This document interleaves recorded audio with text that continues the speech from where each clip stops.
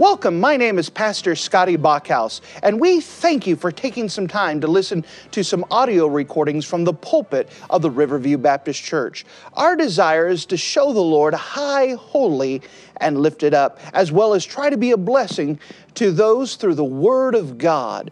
Please enjoy this message, and we pray that it will be a blessing to your life. And if you wouldn't mind to take your copy of the Word of God and turn with me to the book of 2 Samuel. The book of 2 Samuel and chapter number 11. The book of 2 Samuel and chapter number 11. We've been continuing through the life and ministry of David, exploring him as he's now the king of all of Israel. And during this time, he has been right with God. He has been asking God for direction, asking what God would have him to do. He's been being a blessing to others who were expecting to die. For example, Mephibosheth. Like David reached out specifically and worked with Mephibosheth and put him at his table, even though Mephibosheth should have been, in that culture in the time, be sentenced to death. We could see that David was used to bring the Ark of the Covenant and bring it to Jerusalem. And David even had the desire to build God a house. And all the way up to this time, from 1 Samuel to 2 Samuel, David has been the good guy. But now we find in the book of 1 Samuel chapter number 11 that we find that there's a role reversal. And for the first time we see David as not the hero of the story, but the villain of the story. If you don't mind, let's read about this historical account in the book of 2 Samuel chapter number 11. The book of 2 Samuel in chapter number 11. The Bible says this, "And it came to pass after the year was expired, at the time when kings go forth to battle, that David sent Joab and his servants with him and all Israel, and they destroyed the children of Ammon and besieged Rabbah. But David tarried still at Jerusalem. And it came to pass in an evening tide that David arose from off his bed and walked upon the roof of the king's house. And from the roof he saw a woman washing herself, and the woman was very beautiful to look upon. And David sent and inquired after the woman. And one said, 'Is this not Bathsheba, the daughter of Eliam, the wife of Uriah the Hittite?' And David sent messengers and took her, and she came in unto him, and he lay with her, for she was purified from her uncleanness. And she returned unto her house. And the woman conceived and sent and told David, and said, I am with child. And David sent to Joab, saying, Send me Uriah the Hittite. And Joab sent Uriah to David. And when Uriah came unto him, David demanded of him how Joab did, and how the people did, and how the war prospered. And David said to Uriah, Go down to thy house, and wash thy feet. And Uriah departed out of the king's house, and there followed him a mess of the meat from the king. But Uriah slept at the door of the king's house with all the servants of his lord, and went not down to his house. And when they had told David, saying, Uriah went not down into his house, David said unto Uriah, Comest thou not from thy journey? Why didst thou not go down to thy house? And Uriah said unto David, The ark and Israel and Judah abide in tents, and my lord Joab and the servants of my lord are encamped in the open fields. Shall I then go into my house and eat and to drink and to lie with my wife? As thou livest, and as thou soul liveth, I will not do this thing. And David said to Uriah, Tarry here today also, and tomorrow I'll let thee depart. So Uriah abode in Jerusalem that day and on the morrow.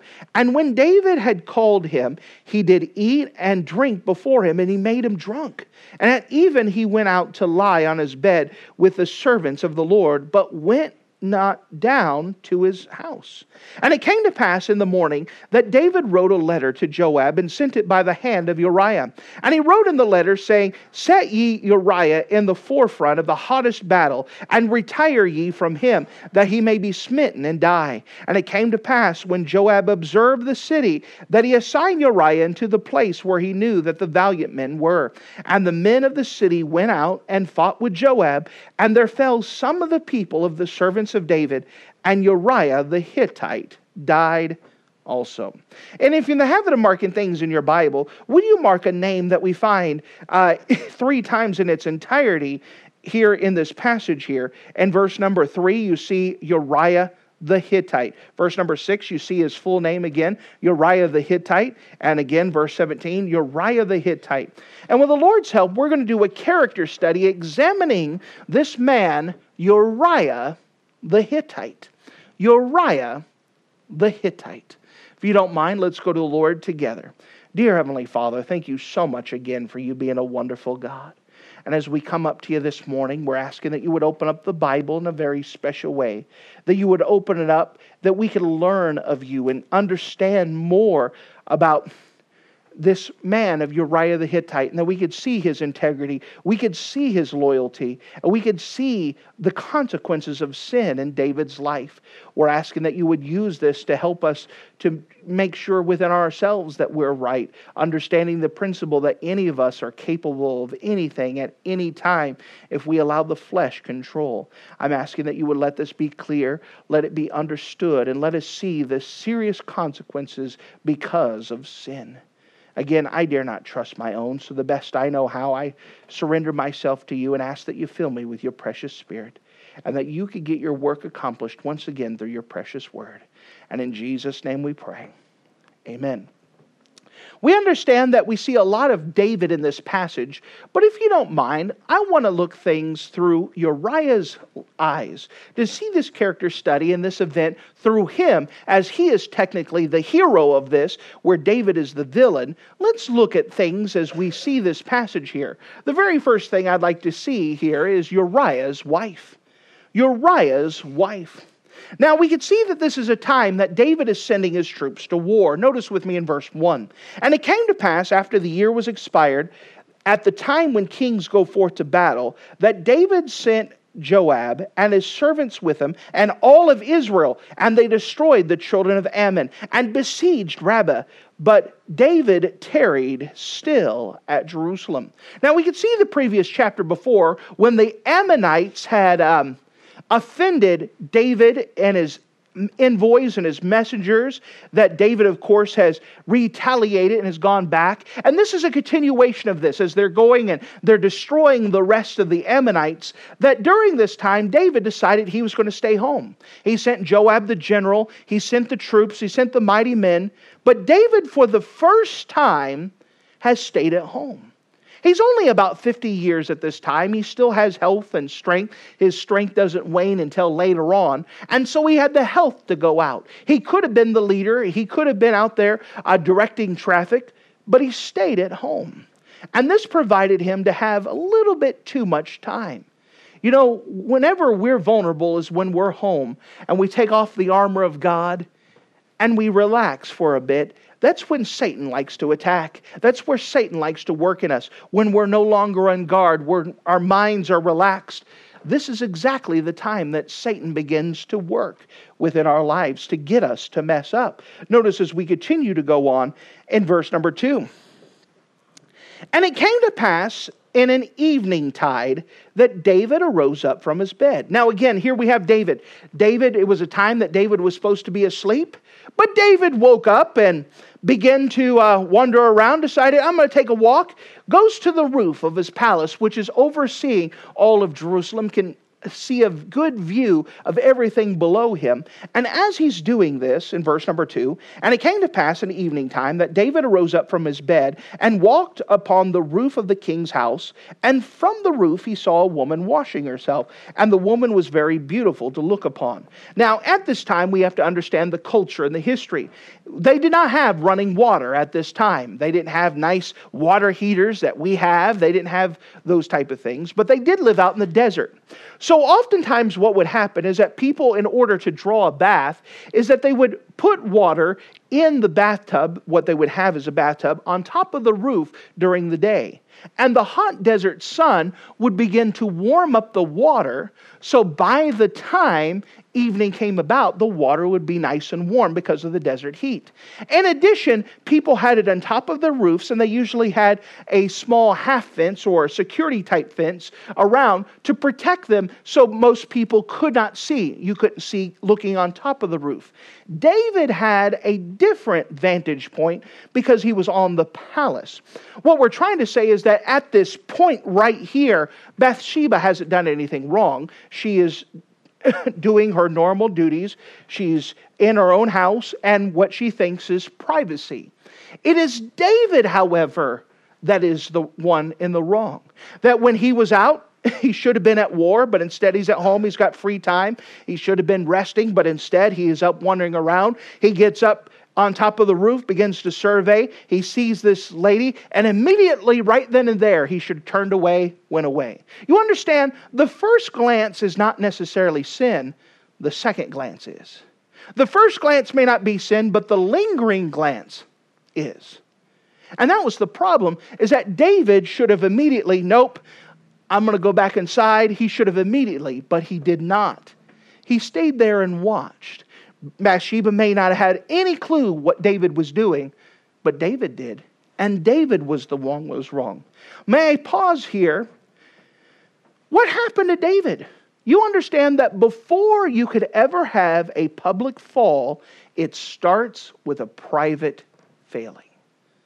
That before anyone falls in public, it starts with them not being right with God in their heart. They may look good in the outside, but they're wrong in the inside. The Bible goes on and explains the first steps.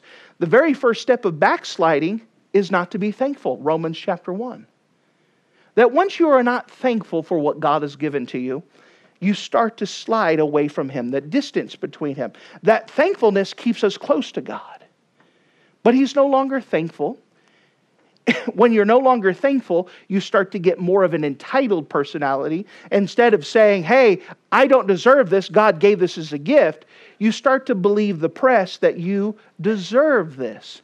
I'm the king. I deserve whatever I want. I can do whatever I want. You understand, we're not deserving of anything except for hell. God, out of His grace, has given us much more than we deserve, than we could think or ask. The second thing that begins to slide in our heart privately is our prayer life. Our prayer life no longer becomes heated. We're no longer talking with God. We start to talk at God. Then we start to talk to the ceiling, and our prayers go nowhere. We just say words. But we no longer have that intimate, close relationship with God in prayer. Once that begins to slide, then our Bible reading begins to slack off. That we start to see words, we start to get too busy to read it, we start missing here and there. And all of that is happening privately, before anything outward ever happens. And so this is what happened to David. Whenever you're in your flesh, whenever you're not close to God, anyone is capable of anything at any time. Anyone is capable of anything at any time, whether it's anyone in here or whether anyone up here. Anyone is capable of anything at any time. By the way, that thought should scare you. You should have enough self-awareness to understand that you are capable of anything at any time. This is why it's so important that we stay close to God. Because you let your flesh be in control and you could ruin everything. And just 20 seconds, what you spent 30 years of working close with the Lord for. Destroy everything. So David had a moment of being in the flesh, and he lingered. But yet God put up obstacles. May I also explain to you a principle? Is that God, out of His loving kindness, will more often than not put up fences to keep you from sin that you have to hop over to get to that sin. If you think back in your own life, how many times that God's tried to stop you from sinning, He put something in your way and you jumped over the fence anyways. You jumped over the barrier that God placed in you to get to the sin. We can't blame God for allowing us to sin. We purposely ran to it. We're going to see that right here. Notice, if you don't mind, And verse number 3, and David sent and inquired after the woman. So what happened is that David came down and began to ask, hey, who's that lady over there? Who's that woman?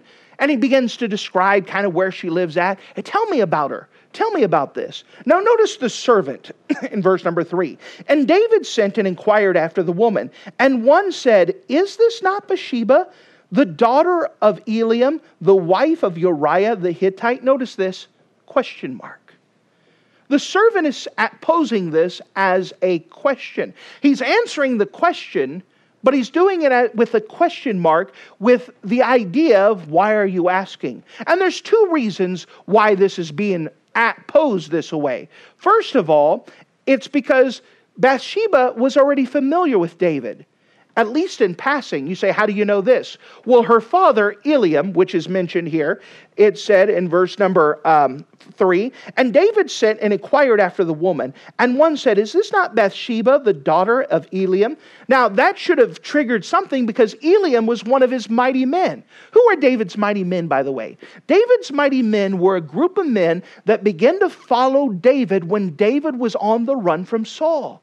That these men who were distressed, people that were in debt, people that were discouraged, they came to David for hope. They came to David for answers, and they began to be David's mighty men. David began to teach them the Psalms. He began to teach them the Word of God. He taught them how to walk with God. And by faith, these mighty men did wonderful things. You'll see them mentioned, 2 Samuel chapter 23. You'll see them mentioned in the book of 1 Chronicles. You'll see them as the mighty men mentioned all throughout the book of 1 Samuel, 2 Samuel, 1 Chronicles, 2 Chronicles. They're mentioned often as the mighty men. These are men that David worked with. This is one of David's mighty men, and Bathsheba's one of his daughters. He should at least had a passing thing, and if nothing else, the question should have done something to stop him. This is one of your mighty men's daughters. Not only that, her grandfather, Ahithophel, is one of David's advisors. So when David says, hey, I need to talk to someone about this plan, is it wise? Ahithophel was one of his advisors. So her grandfather is his advisor. Her father is one of David's mighty men. David had at least a passing knowledge of who this young lady was. So we could see the question was arise like, you already know who she is. This is who she is. You know her daddy. You know her grandfather. The second question was also posed as a warning. You know who she is. I don't know what you're thinking, but you shouldn't be thinking. It was the idea. The servant wasn't a fool, but it was asking a question as an idea, warning. No. Why are you even asking about this? Why is this crossing your mind? Why is this even a question right now? Again, the servant may not know what's going on, even though there's going to be some people that's going to be involved in this in just a second. But this is a warning. This is a fence. David had to jump over this warning to get to the sin. He had to jump that fence to get to the sin. God will often put barriers to keep us away from sin, and He does that out of His goodness. But we jump over that barrier to get to that sin when our flesh is in control, and we do it on purpose. David did not accidentally commit adultery with Bathsheba. It was something he purposely got to in the midst of warnings and the midst of barriers. Notice as we continue to go on, verse number 4, and David sent messengers and took her. And she came into him, and he lay with her.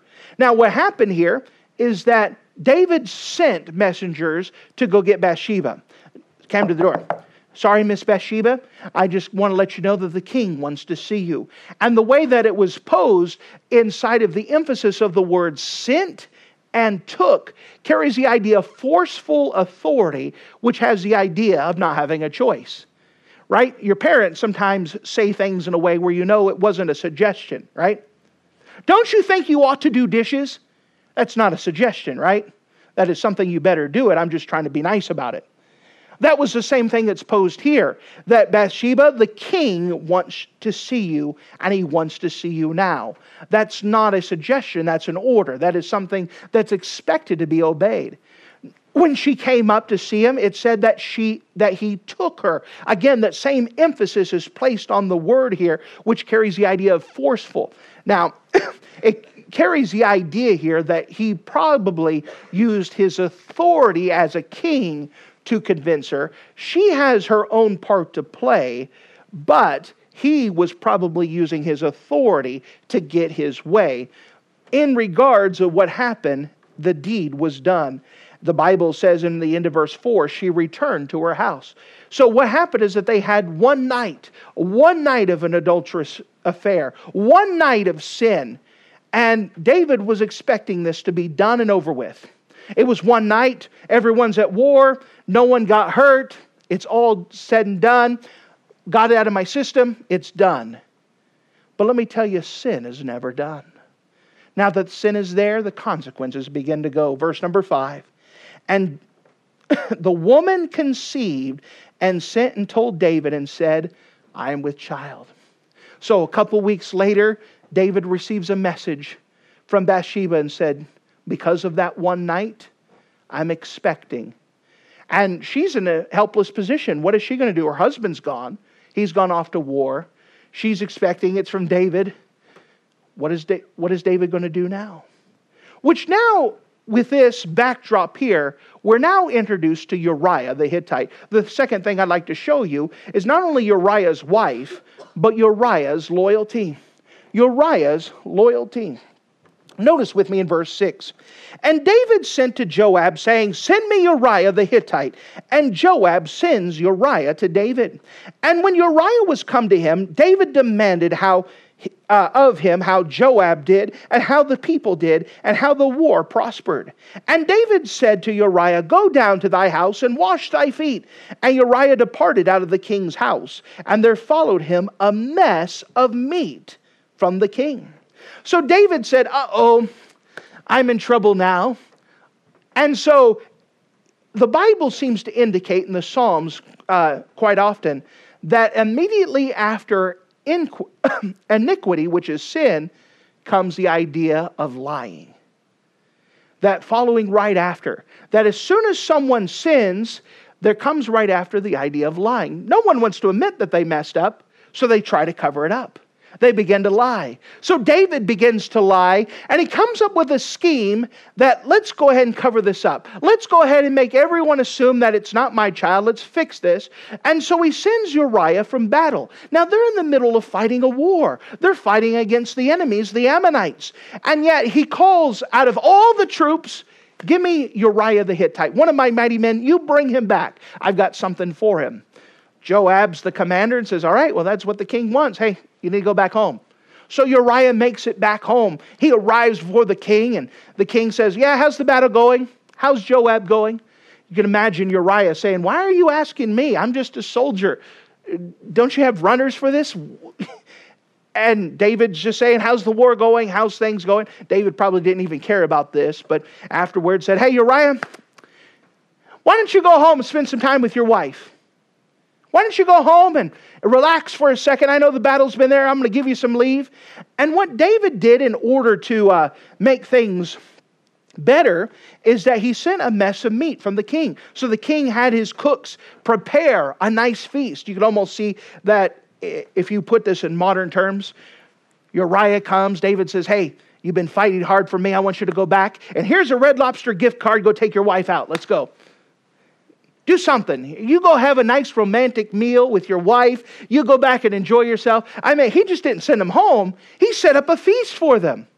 Have a nice romantic meal. Have a good night. He was doing everything he could to cover up his sin. Unfortunately, Uriah had a little bit more loyalty than that. Notice what happens. In fact, let's pause here and let's understand who Uriah was. The Bible says that Uriah was a Hittite. When we talk about that he is a Hittite, it means that he's not a Hebrew person. The Hittites come from the country of Turkey.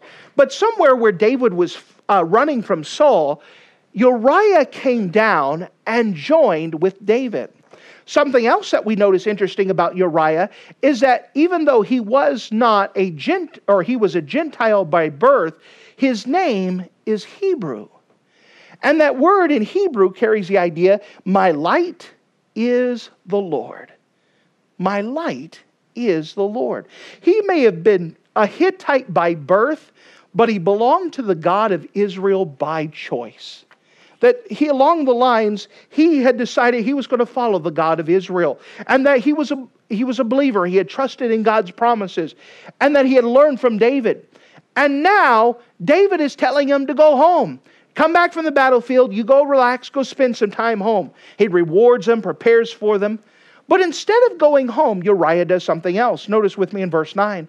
But Uriah slept at the door of the king's house with all the servants of the Lord, and went not down to his house. So instead of going home, instead of using the Red Lobster gift card, instead of enjoying the feast that had been prepared by the king and to have that nice meal with Bathsheba, in fact, pause there. Imagine Bathsheba at this time. She hears a knock on the door. Miss Bathsheba, we have a delivery from the king. We have this great feast. And she's like, okay, what's going on? Later on, she hears that Uriah's in the city, but he never comes home. What's going on?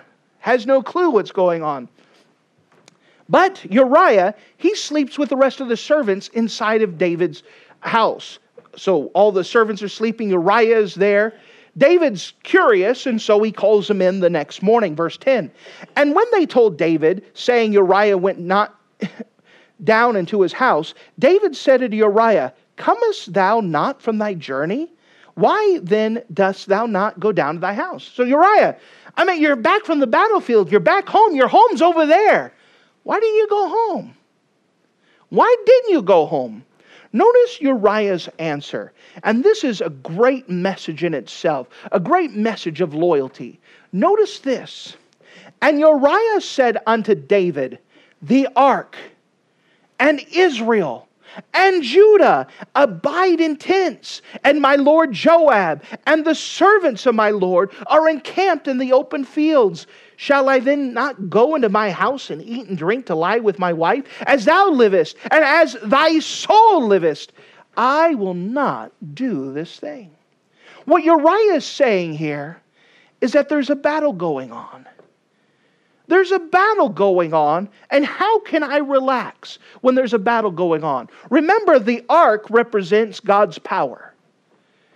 God's presence, rather. So he's saying the ark's out there, God's presence out there. God's in the middle of a spiritual battle. God's presence is there. Why should I relax when there's a spiritual war going on? He says, my nation's out there.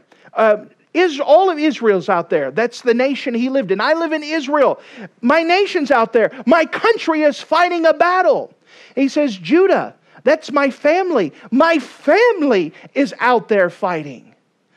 How can I relax when there's a spiritual war going on? When they're all out there in open warfare? How can I? Not only that, he mentions, he says, and my lord Joab, my biblical authorities out there in the midst of the fight. He's going to war. There's a spiritual battle going on. My biblical authority, Joab, he's my boss. He's my general. He's the guy who I answer to. He's out there fighting. Not only that, but he said, and the servants of my Lord. The people, my brothers in arms, those that have joined together that we fight with, they're out there. How in the world can I relax when this battle is going on? How can I leave the battlefield and go take some time of ease when there's a battle raging? This is the battle that needs to go on. But then he ties it in more. At the end of it, he says, as thou livest. The person of address there is David. As thou, David, livest, and as thy, David, soul liveth, I will not do this thing. David, I can't go out. I'm doing this because I want to honor you. I'm going out there because this is the battle we're fighting for you. How can I leave this? You understand there is a spiritual war raging. And there is a lot to do. There are people who are dying and going to hell. And there's a great battle raging. And you know what happens when people are not in the battle? They find themselves getting into sin. You understand? The Bible says that we're supposed to put on the whole armor of God, that we may withstand the wiles of the devil. That we're supposed to be sober, be vigilant. For your adversary, the devil, roareth as lion, seeking whom he can devour. Satan is always trying to find a vulnerable spot. And we're most vulnerable when we take our armor off, we relax, and we try to step away from the war. That's when we're most vulnerable. That's what happened to David. David's in this whole mess because he took off his armor and he found himself with too much time. Now, there's nothing wrong with taking a break. We've talked about this earlier. There's nothing wrong with taking a break. There's nothing wrong with relaxing. There's something wrong that when everyone else is in the midst of the battle and you are not. Here we could see Uriah's loyalty. How can I put off my armor? How can I relax when the rest of my brothers, when the rest of my family, when my country, when everything's at stake and they're in the battle, how can I just take my armor off and take this time of ease? I can't. He says, I can't do it. I will not do it, David. I cannot do it. Well, David's entering panic mode now. He was just hoping that he can get Uriah, take some leave, go back home and spend some time with his wife, and make it look like this was Uriah's child. Walk away, look clean. But it's not working out. He's already lied about this, tried to cover up. Now he's getting more desperate. And the desperation gets worse. Notice with me as we go on in verse number 12. And David said to Uriah, tarry here today also, and tomorrow I'll let thee leave. So Uriah abode in Jerusalem that day and the morrow. And when David had called him, he did eat and drink before him, and he, David, made Uriah drunk. And at even he went to lie in his bed with his servants of the Lord, but went not down to his wife. So David said, you know what?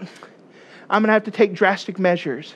And he purposefully and with intent made Uriah drunk.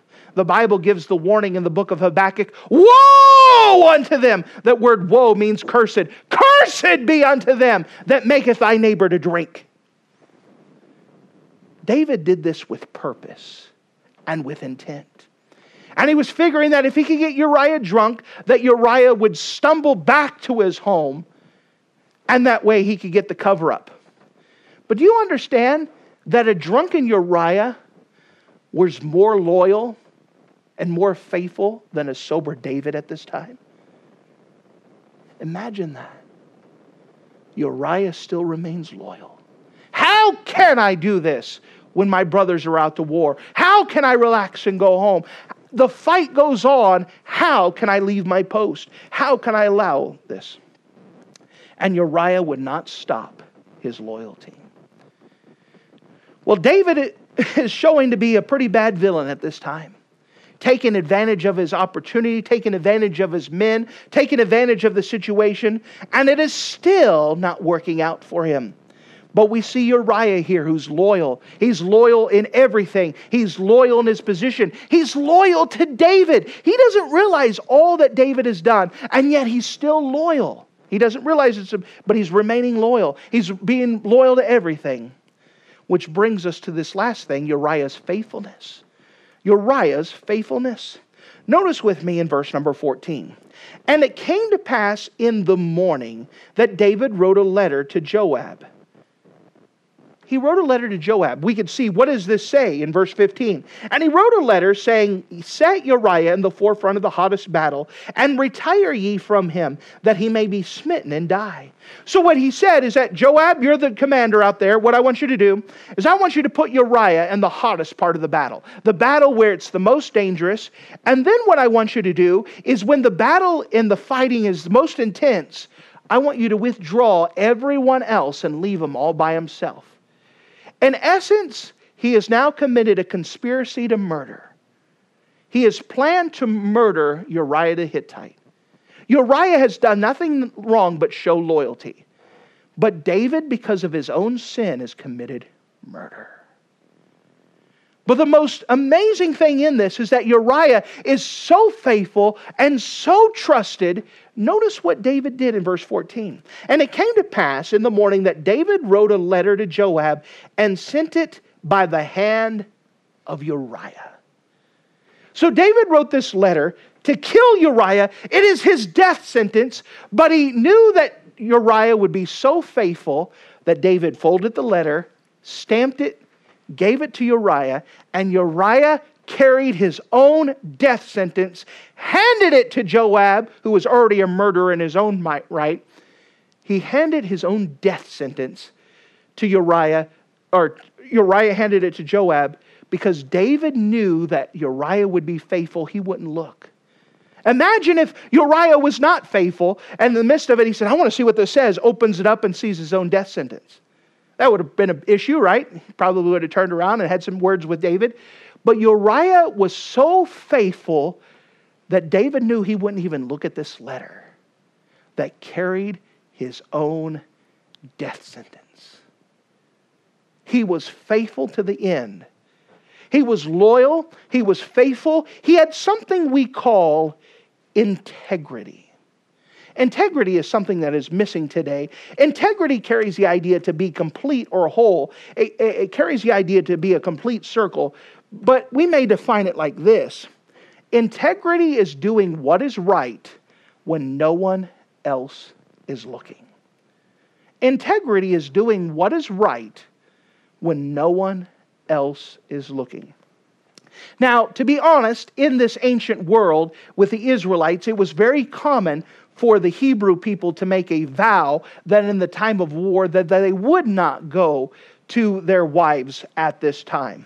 So Uriah is keeping a vow, he's keeping integrity, but you know that none of the other soldiers would have ever known if Uriah had gone to.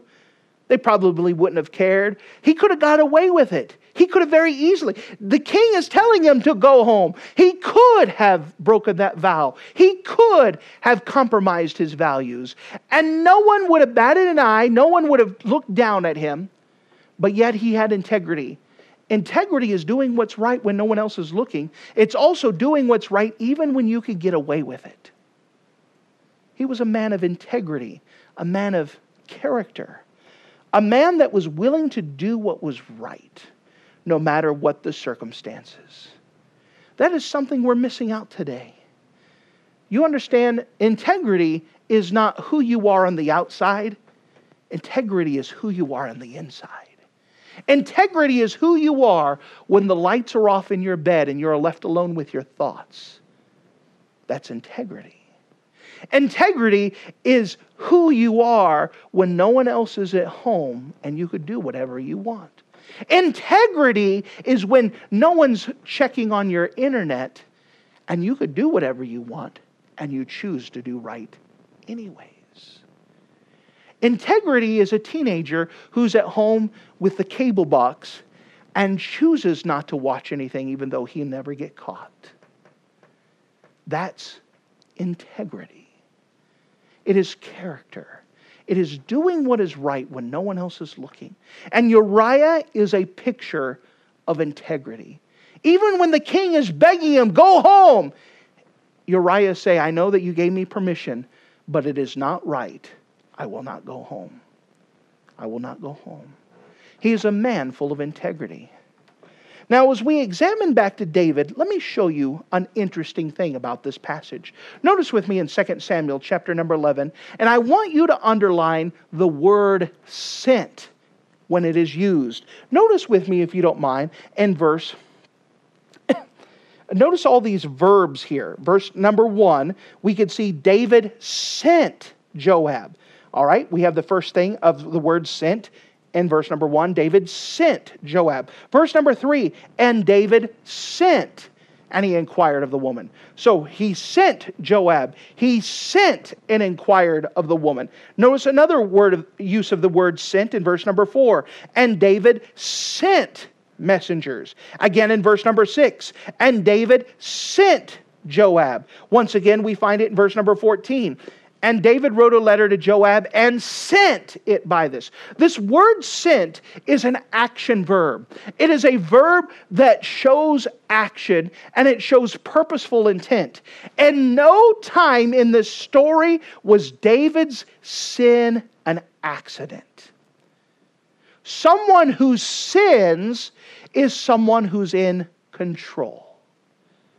And David was in control of his actions. He could have stopped these things at any time. We know he was influenced by sin, but David was in control of his actions. This whole story comes because David's purposeful actions. He has allowed sin to control him, and he is purposefully, with intent. So what we're trying to say here is that this was never an accident. His affair with Bathsheba was not an accident.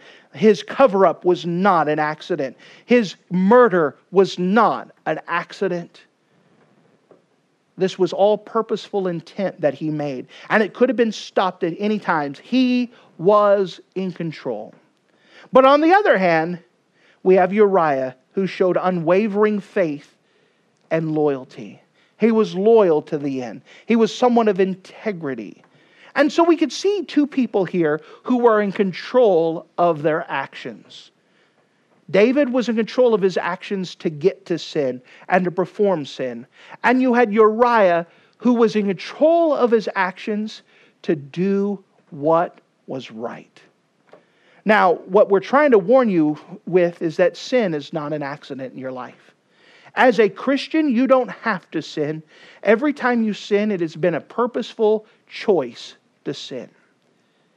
You could live your life one of two ways: chasing after sin or living your life full of integrity. Getting away with what you want or doing what is right. What we have here is a comparison of two people. The few times that David is the bad guy. And by the way, his sin is going to have consequences that are going to cover the rest of the book of 2 Samuel. And it's consequences that if he knew about, he would have not touched Bathsheba with a 10-foot pole. He would have stayed far away from her. But we don't understand the consequences our sin has. But we have the character of Uriah, who did what was right, even when he could have got away with it. He was a man of integrity. Two people in control of their actions. One chose sin purposely. The other chose to do what was right purposely. What about you? You understand the sin that you have in your life was because you went to it. You very honestly, if you were honest with yourself, jumped across barriers to get to that sin. You are in control of your actions. And one day you're going to stand before God. But before that, there's going to be consequences for your action. Sin will cost you more than you ever wanted to pay and take you further than you ever wanted to go. But I don't want to leave you with that. I want to tell you that there's always a way of hope. After David was confronted with his sin, he wrote Psalm 51. And the heart of it is, create in me a clean heart, O God, and renew a right spirit within me. That what I'm trying to tell you is that wherever you are at, stop and move towards God.